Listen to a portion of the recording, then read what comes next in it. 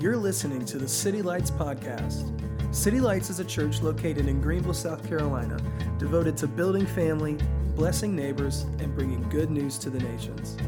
Thanks for joining us. Everybody has an opinion on Jesus, particularly around political season. Everybody has an opinion on Jesus, but all the time people believe that Jesus is a healing guru. They think he's a wise sage. They think that he is a law and order person. He is a human rights activist. He's anything you really want him to be. He can kind of be your mascot, if you want to. He's a powerful icon, no matter where you go. But Jesus says that we don't find him in his identity through observation or opinion. We find him through revelation. This is the passage I want us to be looking at as we truck through this month of March. Considering who Jesus is as a prophet and as a priest and as a king, he says in 11:25, he says this in a prayer, and then he kind of turns and speaks about the prayer that he prays. But he says, "At that time, I praise you, Father, Lord of heaven and earth, because you have hidden these things from the wise and the learned. But at the same time as you've hidden them from people that should or think that they know who Jesus is, at the same time he's hidden them, he's revealed himself to his children." This is the nature of Jesus, is that he can't be taught or can't be corralled or coerced, and he can't compulsively get somebody to think about Jesus the right way, that it has to be a spiritual rebirth, and we'd have to have it revealed to us, is what he says. And so it's the little children, it's the unwise ones, it's the poor in spirit, it's the empty ones, the hunger and thirst for righteousness ones that actually come and actually see Jesus who he is. And he says, "All these things have been committed to me by my Father. No one knows the Son except for the Father, and no one knows the Father except for the Son, and those to whom the Son chooses to reveal them." And so we don't know who God is. It says that the world was cloaked in darkness in John 1, that the Word had to become flesh. It had to move into the neighborhood, into the cul-de-sacs and the streets and the apartments, that the Word had to become flesh. We weren't looking for God. God was looking for us. He had to be here. He had to come here and show us who he is. And so then he says, not that you would just see me and not know me, or see me from afar, but the invitation would be, if we were to see him, that we would come to him. Verse 28, "Come to me," says Jesus, "all who are weary and burdened." He says, "I'm going to give you a rest." He says, "Take my yoke upon you and learn from me, for I am gentle and humble in heart, and you will find rest for your souls. For my yoke is easy and my burden is light." And so we are looking at this month Jesus as the prophet and the priest and the king. When I was young, I don't know if you ever had a thought like this, but I couldn't wrap my mind around why kids were always so anxious. Why adults were always so anxious. Kids were not anxious. Adults were always worried about everything. It was like holidays time, everybody would get on those big turtleneck sweaters in the 90s, and it would get itchy in there. You know what I mean? Like 45 minutes till countdown, and Uncle Barry's going to show up, and people are not happy. There are not enough chairs. Michael, I told you to get the chairs, If people are just itchy on Thanksgiving. They're not feeling good. They want to know where the sleeping arrangements are. They're tight. Kids are having a good time. They're out there playing ping pong. Adults, not so much. Tight. Not happy. All the food, all the fun. It's Thanksgiving. We're going to have fun, but I'm tight. And for the life of me, I had to have my mom break down, why bankruptcy was such a bad thing. I'd be like, so you're just telling me that basically you get so poor you run out of money, and you just tell people you can't pay them back and you're off the hook? I was like, that sounds like a great plan to me. Like, I don't understand. She's trying to break it down to me. Yeah, like they call you on the phone and they keep bothering you. And it's like, that sounds like Matt from down the street. He's always calling me down the phone. Like, I don't see why this is such an anxious thing. I've done it. I've gone and done it. I'm now 36 and I'm grown up. I'm one of those people now. I'm just an adult. I worry. I just worry about everything. I'm just worried about what people think of me. I'm worried about where money's coming from. I'm thinking about church problems. I'm thinking about, home problems. I'm just all the problems, and I'm just upset all the time. What happened to me? When you're a kid, you sleep like a baby. When you're an adult, you're up at 3. Why is it always 3, though, right? At least if it's 4, you could go get a good workout and feel like you accomplished something. But it's 3, right? Just handicapping for the rest of the day. No sleep. You might as well have just been up reading a book. It's just at 3 o'clock. It's like the no-man zone. And kids are born ready to sleep. They sleep like a baby. That's the saying. But adults grow into restlessness. Always restless. We are We are without rest. We have an ache and we crave this rest that we can't find. And it's because we have a past now that predicts on the future. And kids, they have no past. And they have no reason to think that the future is going to be bad because they have no bad experiences, a lot of them in the past. But as we grow up, we find out that the world does not offer us rest. You got to go and figure that out on your own. You got to make sure the table's set the right way and the guests are all invited and that the sweaters are not shrunk in the dryer and so forth. You have to make sure that you go and find your own rest and make your own rest. Kids have no past. They think that rest just shows up on their doorstep. And they sleep like babies because of it. And even if something goes wrong, then you can just get some ice cream and everything goes away and it feels better. I was on a vacation this last summer, and some of your guys' blood pressure is just going to go up just from this story. I know it, because you got enough problems, so I'm just going to bear my burdens on you too. So last summer, it was around I think July, we scheduled our week vacation. We're going to go to North Carolina.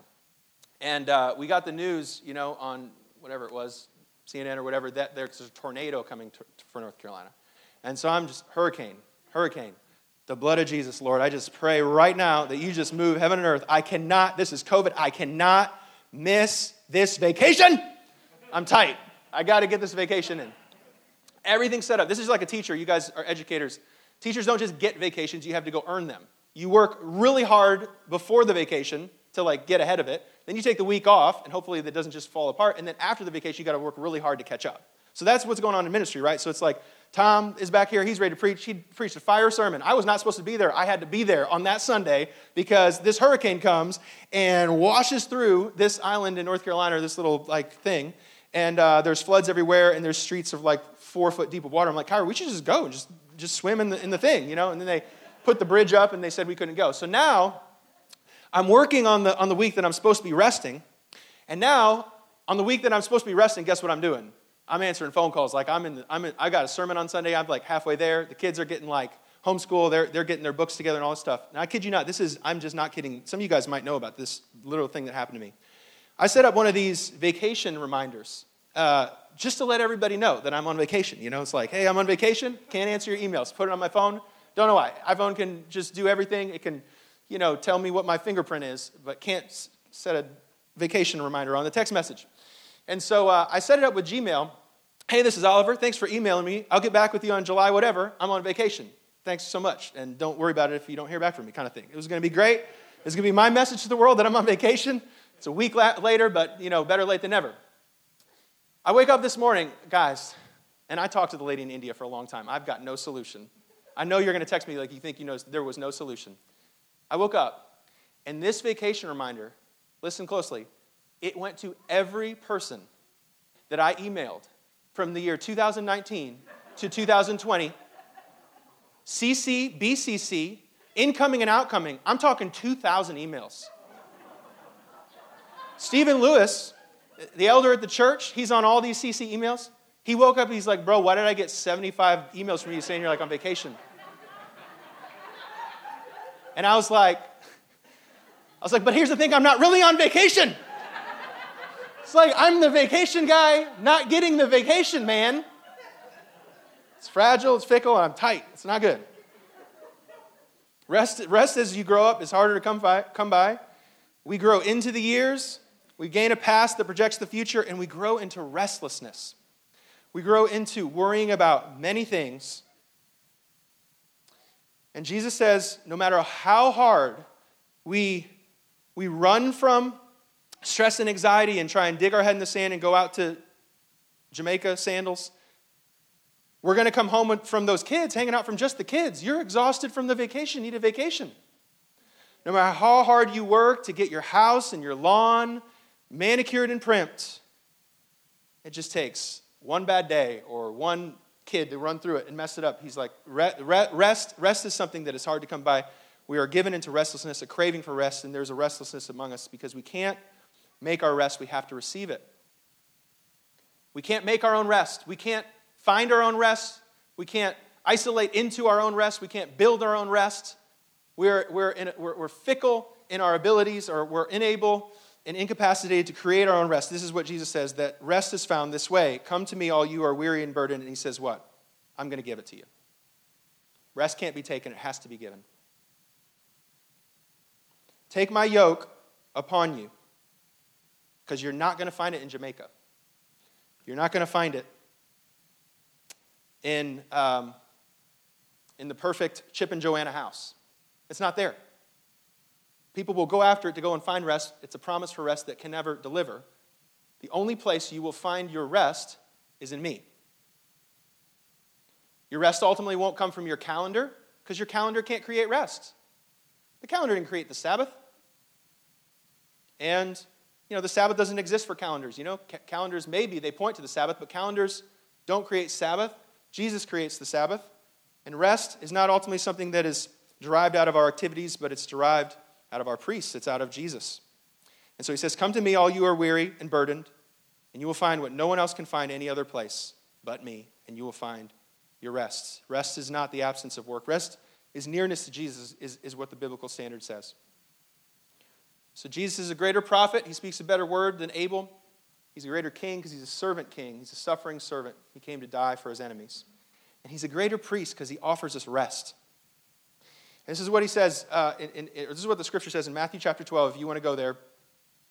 This little segment here between 11 and 12, Jesus gets done healing no less than 9 people. He preaches the Sermon on the Mount. And in 11 and 12, there's reaction videos like on YouTube. They all have a word about who they think Jesus is. Some think that he's a demon, and some think that he's a glutton, and some think that he's a prophet. But none of them get it unless the Father reveals it. And so he comes into this situation. He's in the grain field. And it says at that time, Jesus went through the grain fields on the Sabbath. And it says his disciples were hungry. He began to pick some heads of grain, and he eats them. And when the Pharisees see this, they say to him, look, your disciples are doing what is unlawful on the Sabbath. So if we did a little book review, a case study of Jewish law, he actually is not breaking any of the laws. Everybody say malachut. Malachut. Malachut is the name of the Jewish kind of human codes that the Pharisees made to fence off the law of the Sabbath and every other law for that matter. It's almost like at the Grand Canyon, because the penalty of breaking the law would be death. The Grand Canyon, you wouldn't just have a fence at the edge, you'd have it maybe 10 feet in.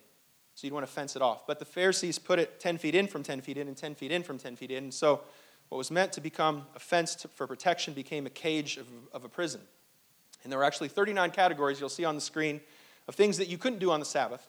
And I believe they're still in order in different sects of Judaism today, but it's anything from carrying to burning, extinguishing, finishing, writing, erasing, cooking, washing, sewing, tearing, knotting, untying.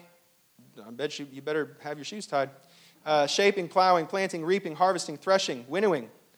Harvesting is probably the one they got Jesus on that day. Selecting, sifting, grinding, kneading, combing. Better get a hairdryer. I don't know what you're going to do with that. Spinning, dyeing, chain stitching, warping, weaving, unraveling, building, demolishing, trapping, shearing, slaughtering, skinning, tanning, smoothing, and marking. Jesus broke no God law, only broke man's law.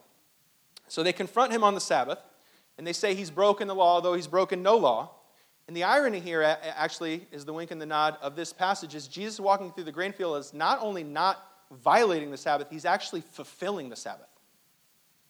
So the law in Deuteronomy 23 speaks to Jesus' situation in this way. Verse 24, if you enter your neighbor's vineyard, you may eat all the grapes you want. This was the Jewish system, like the Jewish family and nation was about neighboring. And not only that, it was about aliens and immigrants.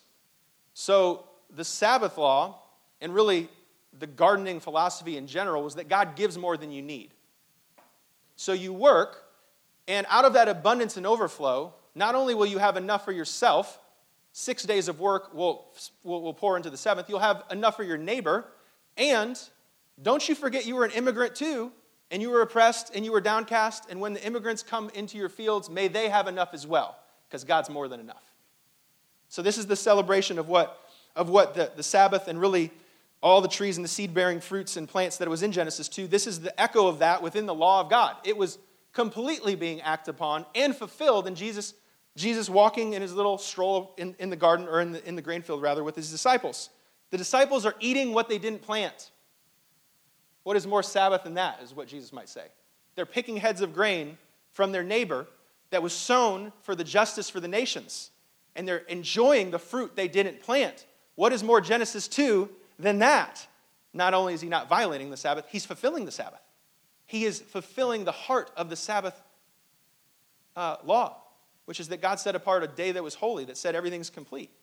Sabbath is not a vacation, it's a completion. And it's heaven resting on earth, providing more than enough for his people, for his children, for his Adam and Eve's, his image bearers.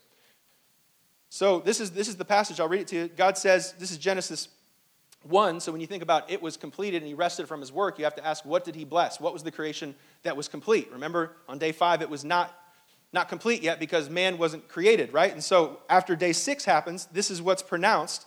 Essentially, when God rests back into his throne and says that everything is complete within the Sabbath and calls it holy, this is what he's talking about. Genesis 1. He says, I give Adam and Eve, I give the little children and the Noras and the little Olivers, all the children. This is what I give them for free. Watch all the gives. I give them every seed-bearing plant and on the face of the earth, every tree that has fruit and seed in it.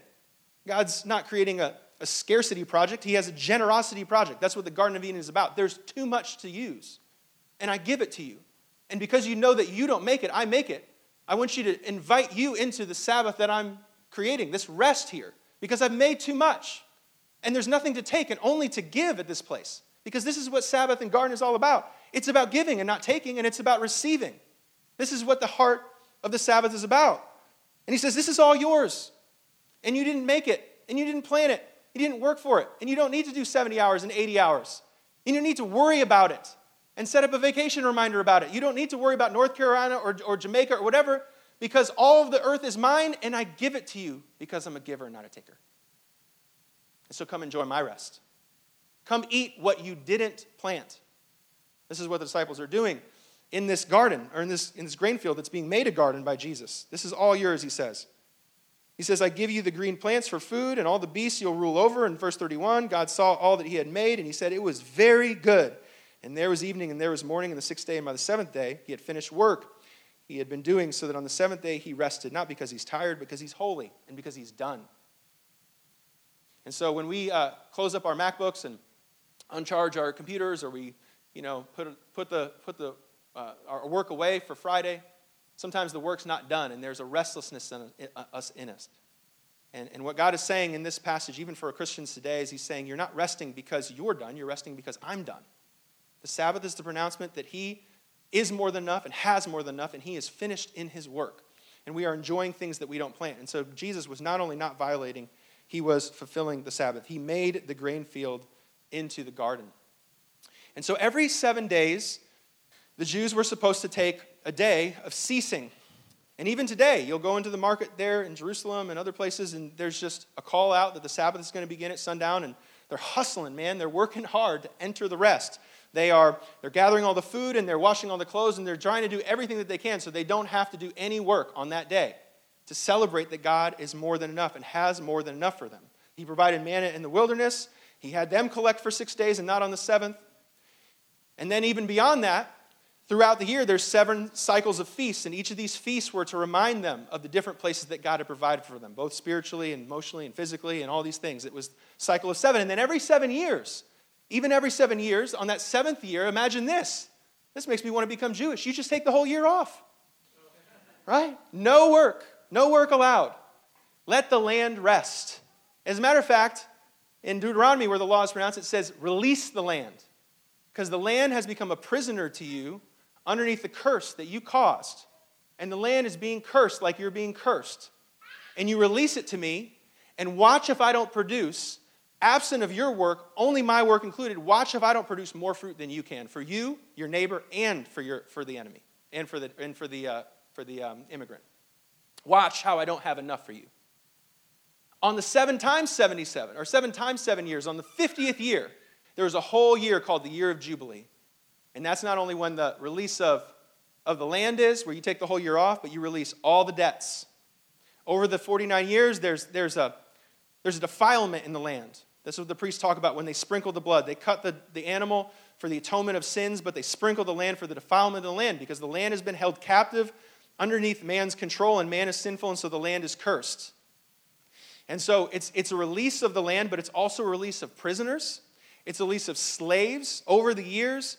If you caught a bad crop, if you caught a bad injury, if something was wrong, if there was like a boll weevil or some type of a pestilence that would come in, a locust, you would get behind, and you'd be behind in debt. And those things would add upon on generations of debt incurred. And on that year of Jubilee, all those debts are cleared. This is what the Sabbath is about. So Jesus is not violating the Sabbath, he is fulfilling it. He has come to bring the Sabbath. So verse 3, they challenge him on it. And I love this is what Jesus is always saying. Hey, Bible teachers, he says, this is it in, let me find where the verse is. Well, I think I lost it. But something along the lines of, hey, Bible teachers, you want to talk about the law of the Sabbath? Have you read your Bible? This is what he says to him. He's like, hey, Michael Jordan, have you ever heard of a basketball before?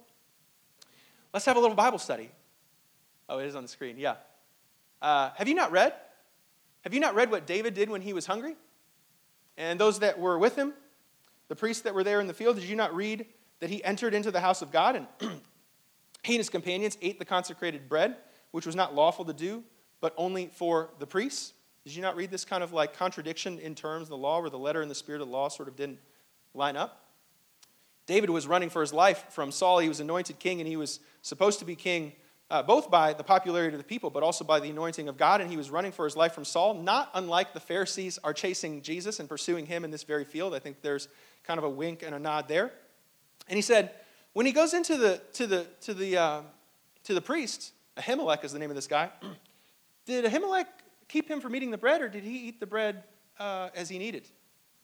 Well, if they went back in 1 Samuel 21 and 22, the priests actually were killed for their actions by Saul as martyrs, I guess, to the faith in a sense of following the anointing of God and feeding King David as he was being chased by Saul all the way across the wilderness. And so he says, well, that wasn't, would you call that a contradiction to the law? I mean, they can't, because, of course, everyone knows that David was the anointed one of God, and everyone knows that David was provided for, even if it was by the showbread, the Jewish bread that was set out, 12 loaves every 7 days. He said, that's funny. Do you read the law that way? Do you see the Sabbath as a mercy? Or do you see it as a sacrifice? He builds on the theme again. He says, or do you remember when you read about the law of the priests there in Numbers 28, that the Sabbath duty in the temple is to keep working on the Sabbath? Didn't you ever think about the fact that the priests continue to work, toiling? It's a lot of work to be a priest, to get the animals together and gather them and, get the menorahs together and get the bread and all the sacraments and all these types of things. I mean, that's a lot of work. Did you ever think about the fact that they're working on the Sabbath? Isn't that desecrating the Sabbath? He says, the problem is I don't think you understand what the Sabbath is. He says, I tell you that someone greater than the temple is here. If you went into one of the temples, this was now David's son Solomon built the temple, and inside the temple there was all this artistry of the garden. Did you know that? Inside of the temple was pictures of trees and fruit and water and rivers, just like Eden. It was a picture of Eden on earth. That's what the temple was for. It was not for God or man to try and give sacraments to get up to God. It was the promise that God had come in his mercy to come down to God, or to earth and meet with man, and that people would commune with God through the temple system. This is what the whole temple system was supposed to be about. And he goes, I'm telling you the truth, that there's something better than the temple in front of you. He's saying that the temple was a bridgeway from Eden to a future promise of somebody that would represent the temple. He says, I'm the temple. I'm the one with the hands and the feet that walk around. I am the Garden of Eden walking around. I'm the presence of God. I'm the kingdom of heaven that's come to dwell with you. I am the temple is what he's saying. He's saying there's something greater than the temple. And so not only am I a greater Bible student than you and a greater teacher, I'm greater than the temple and I'm greater than the law. And not only do I carry the Sabbath, I'm Lord of the Sabbath. I'm over the Sabbath is what Jesus is going to say. And if you knew what the Sabbath was and if you knew what the law was, you'd know me. And you would know that every law and every temple and every priest abide by this code. Read it and see if you see the Sabbath this way. Verse 7, if you had known what these words mean, he says, I desire mercy and not sacrifice, you wouldn't have condemned the innocent. If you knew that the Sabbath was not for demanding burdens and debts on people, but releasing them. If you knew that the Sabbath wasn't from keeping the children, but from drawing them. That the children would be fed by things that they didn't plant and live out of the abundance of the garden. If you knew what the Sabbath was about, you wouldn't have missed the Sabbath right in front of you, but you've put your laws and fences around God's heart and law, rather than seeing my law, which is to come to me and to come to Jesus. And because of that, you have mistaken the entire purpose of the law and the Sabbath, which is included in that, to be about sacrifice and not mercy. I was in Haywood Mall, of all places, this last weekend, getting my dear daughter an iPhone case. So we were in the mall, and there's still people in there. It's full of people. It's clamoring and hopping, and nobody's wearing their mask. Somebody called it a super spreader event. I don't know what I call it, but it was a lot of people, and I was surprised that they're there. And so it's that one little corner. I don't know if you guys go to the mall anymore. A lot of the shops got closed down, but our favorite spot in the mall, the trifecta is the Apple Store's right there, and the Pottery Barn's right there, and Forever 21. If I'm going to go in the mall, and I'm saying at the mall, that's where you're going to find me 9 times out of 10. I'm not going to the Gap and, I can go Amazon or something instead of that. But so that's the little corner. And each one of those shops, I was thinking about it, and I think about this stuff probably too much because I'm a preacher, and that's, I guess, what my mind is wrapped around. But each one of the shops, they're all different versions of Matthew 11 in the sense that they all promise a different kind of rest, a different kind of Sabbath.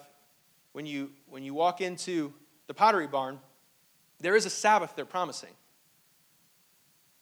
They're saying, come to me, all you who, grew up in apartments, and all of you that maybe were immigrants and didn't have a great background, and all you that, are coming out of your 20s and you're sick of IKEA or whatever it is, and come and get some real furniture.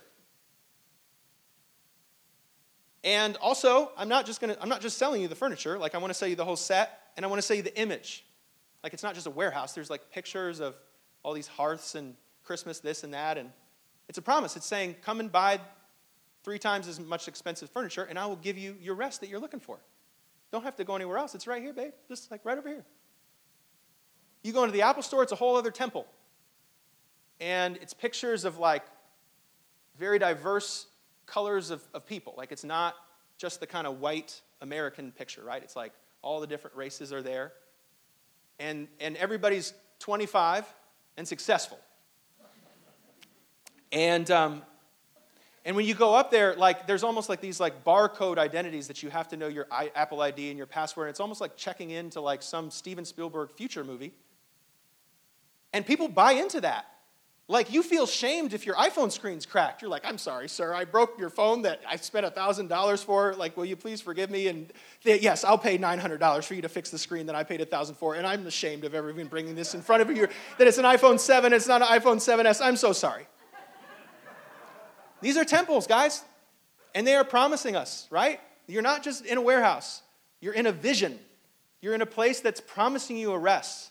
And it's not the old bigoted Southern thing that you grew up with, and it's not the old racist thing. It's this new, progressive space where anything's possible, and creativity is the goal. You go over to Forever 21, you're just bopping. Doom, doom, bop, bop, bop. Listen to some song that I shouldn't even know, of what this song is. I don't even know what it is. I can't even, And the clothing section, you're not sure, like where the guys and girls section begins. In some cases, I get kind of confused. I don't really fit in anymore. I'm not Forever 38 now. Faux fashion, cheap fashion, quick fashion, in and out. And, it's that vision, I guess, of just of being a rock star, and you know what I mean, and just being fancy and footloose and fancy-free, because that's where the rest is. You don't have to commit and be tied down. Just buy a shirt. You don't want it, throw away. Buy another one. Like, there's a vision. There's a Sabbath that's being presented, because we all crave Sabbath. When we're trying to go on vacation and we're on our Instagram and we're drawn towards an ad, they're not just selling you the thing, they're selling you Sabbath, because we ache and crave Sabbath and can't find it. And we buy that stuff and we come home, and as soon as we get it in our hand, it fails to deliver the promise. Because no other priest can bring the Sabbath. All of those spaces are temples, and they are demanding something from you. And they're demanding you repent of your old traditional ways, or you repent of your closed-mindedness, or you repent of your poverty, or you repent and you turn and you bring this offering. And it's more than just the money. It's the lifestyle. It's like, I'm going to have this super slick phone, and I'm going to get a new one every year, and I'm going to have, the leather case that goes on it and the cool thing that like magnetizes it, and I'm just going to have the whole thing because it's this whole Sabbath. And Jesus is saying, watch out, it's not going to give it to you. It's why we spend the money for it. It's why it's worth way more than we why we pay way more than it's worth. It's because it's promising us more than product. It's promising us Sabbath that it can't offer it. And I just get this picture like Jesus would stand up and he'd say, come to me, all you are weary. You walk around in that mall, people are tired, man. And they've worked for just days and days, and maybe they just get a minute to get their family out and stop fighting in the living room or whatever. And they park all the way in the back of the thing. They march like all the way in there in that little temple to go find that Eden, to go find a little bit of rest, to go find a little relief. $5 Orange Julius, $10 Starbucks, $20 Forever 21, $5,000 Pottery Barn. What rest do you want? What do you want? Come to me, all you are weary. Come. And I just see Jesus. He's saying, no, don't go to these priests. He's saying, come to me. I'm the only one that will give you rest. Listen, this is the problem with the Pharisee. The problem with the Pharisee is that the Pharisee preaches and believes that in order to have mercy, you need to bring a sacrifice. But Jesus is preaching to us that in order to have mercy, he is the sacrifice. He says, all of these people, when you get up to the front of their line at the temple, they're going to ask you for your wallet. And they're going to demand a sacrifice. They're going to demand that you give a pound of flesh. They're going to demand that you give your work's worth of wages, and you're going to run the machine, and you're going to work more bricks and less straw, that you're going to serve and obey Pharaoh and not serve and obey God. You're never going to take the Sabbath. You're going to never take the time off. You're going to work and work and work, and then you're going to bring that money to that counter, and they're going to demand it from you and promise you mercy. And he says, I'm the only one that gives mercy. I don't take it. And I came to tell you, I don't demand mercy, or I don't demand a sacrifice. I am the sacrifice. I'm the only one. I'm the only priest that instead of demanding the sacrifice, I am, and I give the sacrifice that you could have it free. Come to me, all you are weary and heavy laden, and I will give you rest, a Sabbath rest. It's not about relaxation, a good book, and a warm bath. It's not about a long walk on the beach. It's not about a nice wine. It's not about another vacation. It's none of those things. It's a long walk with Jesus in the field. That's his rest. That is his Sabbath rest. And I'm in Aldi the other day, man, and I love Aldi. It's like, maybe I even like it more than the mall. But there's people in there, man, and they're hurting too. And there's this burden, and you see people like, it's like, Jesus says he saw people, he has compassion on them because they're like sheep without a shepherd. This is the way that Jesus sees things as a priest. And I see people, you see them too, out and about, and they've got 4 kids, and they're working hard, and like, they're probably trying to save money because they're in Aldi, and they got this stupid quarter in the rack to try and like push their cart around. They don't even have bags, and they're following all that stuff. And it just made me think, like, if one of these people were to show up to a church, will we demand a sacrifice, or will we offer mercy? Because here's the thing, like, it doesn't really matter. Pharaoh and Pharisees, they work for the same guy. Pharaoh and Pharisees, they work for the same guy because both of them kill babies. They drown babies. You understand? He says that these people are sheep without a shepherd. They're children. And the pharaohs, they drown babies before they grow up in the Nile. And in abortion clinics. And on the internet. And in pornography. And in their social circles. And in their colleges. And in their workplaces. That they continue to kill babies. That's the mission of Pharaoh, right? And the mission of the Pharisees is the same thing. He says you heap heavy burdens on people. Heavy burdens on people that you wouldn't even lift. And he says, your fate is worse than tying a millstone around your neck because anybody that gets in the way of putting a burden in between my child and me is worth a curse, is what he says. This is what he's saying. And so he's saying, I'm the only priest. I'm the only one that you can come to that can offer you rest because I don't demand the sacrifice. He says, I am the sacrifice. And so every priest demands a sacrifice. Every priest other than Jesus demands that we give him something. Hebrews 10 would tell us that day after day, priests in the church and priests out of the church. Priests are just people that represent God to man and man to God. They're intermediators, and they're people that promise rest. And anybody that's promising a rest is trying to stand in that place to be a priest. And day after day, it says every priest stands and performs his religious duties again and again. He offers the same sacrifices, which can never take away sins. Even the sacrifices that were offered in the Levitical code were never meant to establish rest and forgiveness. They could only point to it. And they pointed to that temple that even when the Pharisees were standing in front of Jesus, they couldn't see it. And day after day, the priests, they offer these sacrifices and they can't forgive sins. And verse 12 says, but when the priest had offered for all time one sacrifice for sin, he sat down at the right hand of God. And since that time, he waits for his enemies to be made a footstool. For one sacrifice he has made perfect forever, making anyone who received it holy. The Holy Spirit testifies to us, and first he says, this is the covenant I will make with them after that time, says the Lord. I will put my law on their hearts. I will write them on their minds. And then he adds, and their sins and lawless acts will be removed and no more. And where these have been forgiven, sacrifices for sins are no longer necessary. In other words, that the Sabbath has come to rest in Jesus. He's the only priest that can offer us rest because he has become the sacrifice so we get the mercy. In the other priesthood, it's bring the sacrifice to get the mercy. Jesus says, I will be the sacrifice so that you can get the mercy and so that the children can receive the grain and the fruit again. This is what Jesus promises. For the Son of Man, this is back to Matthew 11, verse 8. The Son of Man is the Lord of the Sabbath. So then he takes them on a little field trip and he says, let me show you a sermon illustration.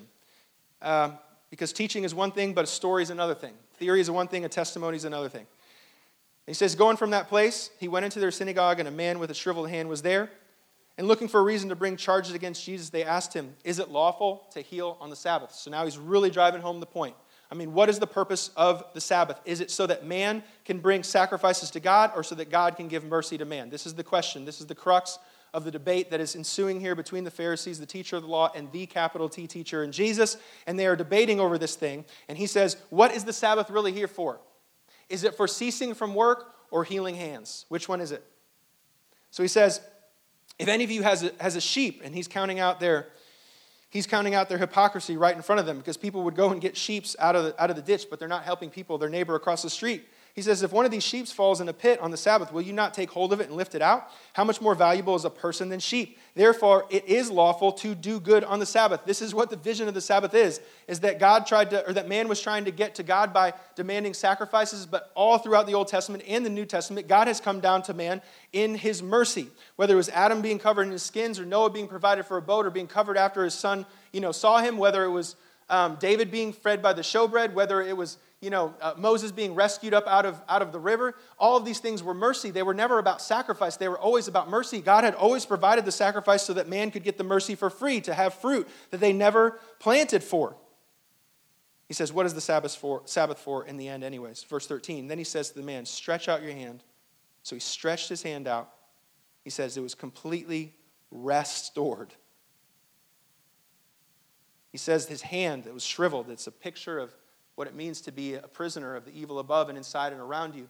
It's a hand that is restless and needing rest, that goes to spas and massages and clothing lines and Instagram and work and perfectionism and legalism and religion and rebellion, and tries to find healing and can't find healing anywhere because every other priest just demands and can't offer rest. He says, that shriveled hand, he says, it's restored in my sight because I touched it, because I am the Sabbath. Verse 14, and when the Pharisees saw this, they plotted out how they might kill Jesus. This is the sermon illustration that Jesus offers us. The shriveled hand that's made healed, that's the Sabbath. That's it.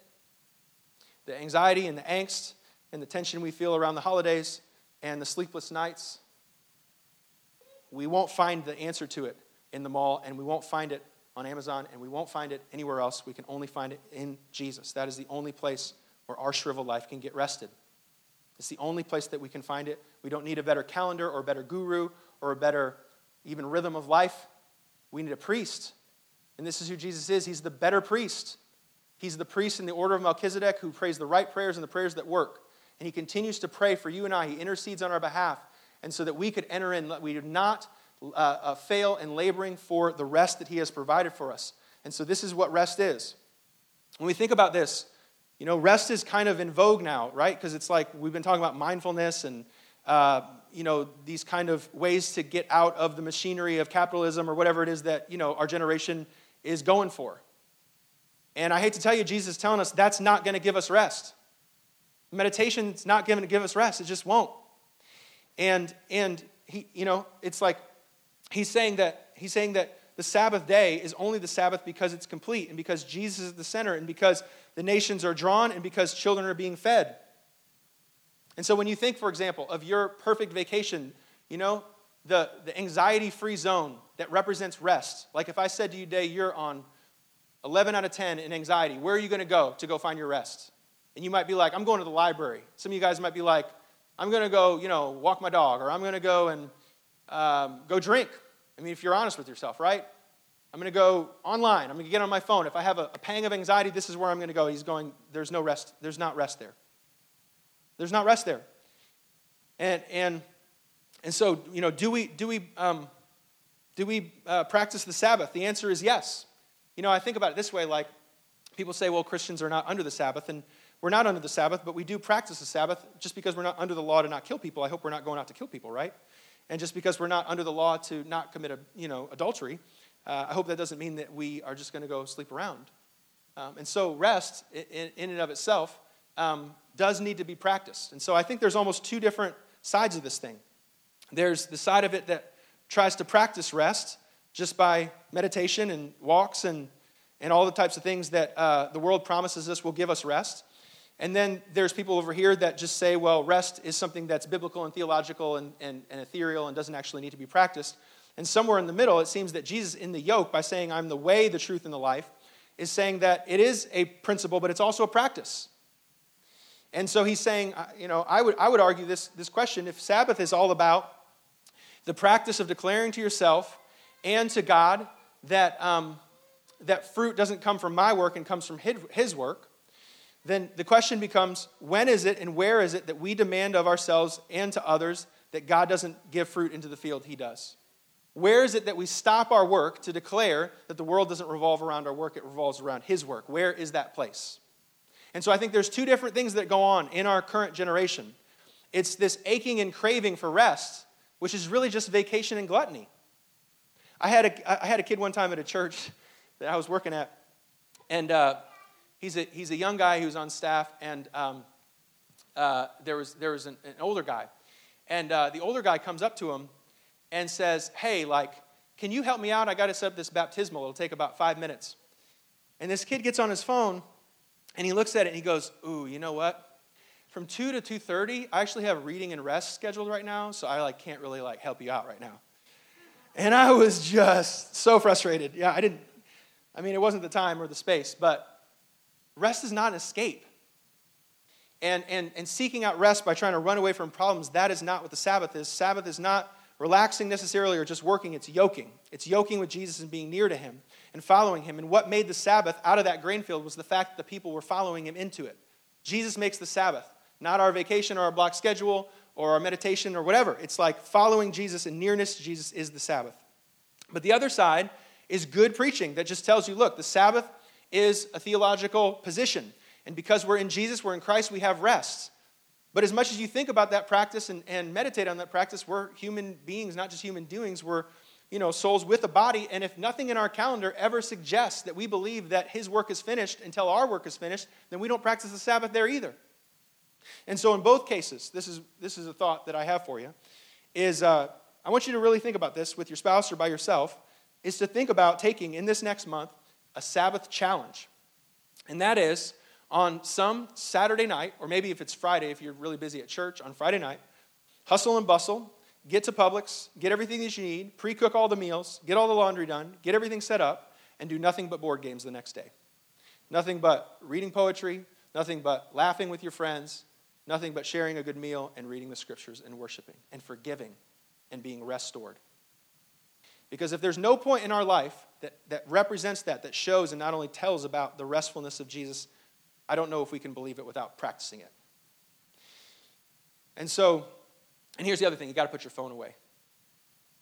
Yeah, that's the other one. You got to put the phone away.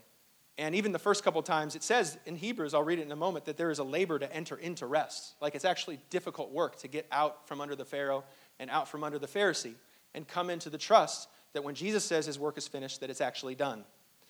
And so it's putting that phone away and putting it on silent and saying, look, the world's going to go on without me, and if you have to call me on Saturday, you can call me on Sunday too. That's fine, And so putting the phone away, and you might be anxious, and you might feel your skin crawl for a little bit, but after a while, I love the way that John Mark Comer says it, and Graham was nailing me this week because I read Ruthless Elimination of Hurry on times 3 and audible.com, by the way. I read a book called The Ruthless Elimination of Hurry in times 3 But he says that after about 12 o'clock, your soul catches up with your body. And that's where the Sabbath happens, in Jesus' name. And so the invitation would be, whatever that is, in your daily and weekly, monthly rhythms of rest, in your daily, weekly, monthly rhythms of your calendar, where are you proclaiming that his work is what makes it finished and not yours? And where are you proclaiming that that the Sabbath is not made for demanding sacrifices, but for offering mercy so that the children can be fed? Sabbath is for children. Sabbath is for the children that can live by the tree, that can walk by the tree day and night. Sabbath is for following Jesus into grain fields. There's no fancy meals in Matthew chapter 11. There's no new shoes. There's no vacation resort. There's no Jamaica. There's just Jesus in the grain field, and that's the Sabbath. That's what the Sabbath is.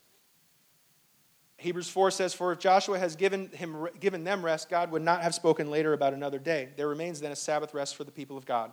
For anyone who enters God's rest also rests from their work, just as God did from his. Let us therefore make every effort to enter that rest so that no one will perish by following the example of disobedience." They never took the year of Jubilee. That thing I talked to you about earlier, the whole thing where they let the land settle and they let the release of the prisoners and the debts, they never did it because they didn't believe that God was enough, and they didn't believe that his work was finished even when theirs wasn't. They never practiced the Sabbath, and so they never rested, and because of that disobedience, they never entered the rest that Jesus provided for. So here's a couple questions you might take on your phone, and I included Bible passages today that you might talk about in your city group as you process what Jesus as a greater priest would be. Every priest promises rest but can't give it. Priests can only offer religion, but Jesus offers rest. And he says, "Come to me, all you who are weary and burdened and heavy laden, and I will give you a yoke." I'm not giving you a vacation. I'm not giving you a spa. I'm giving you a yoke. It's a way.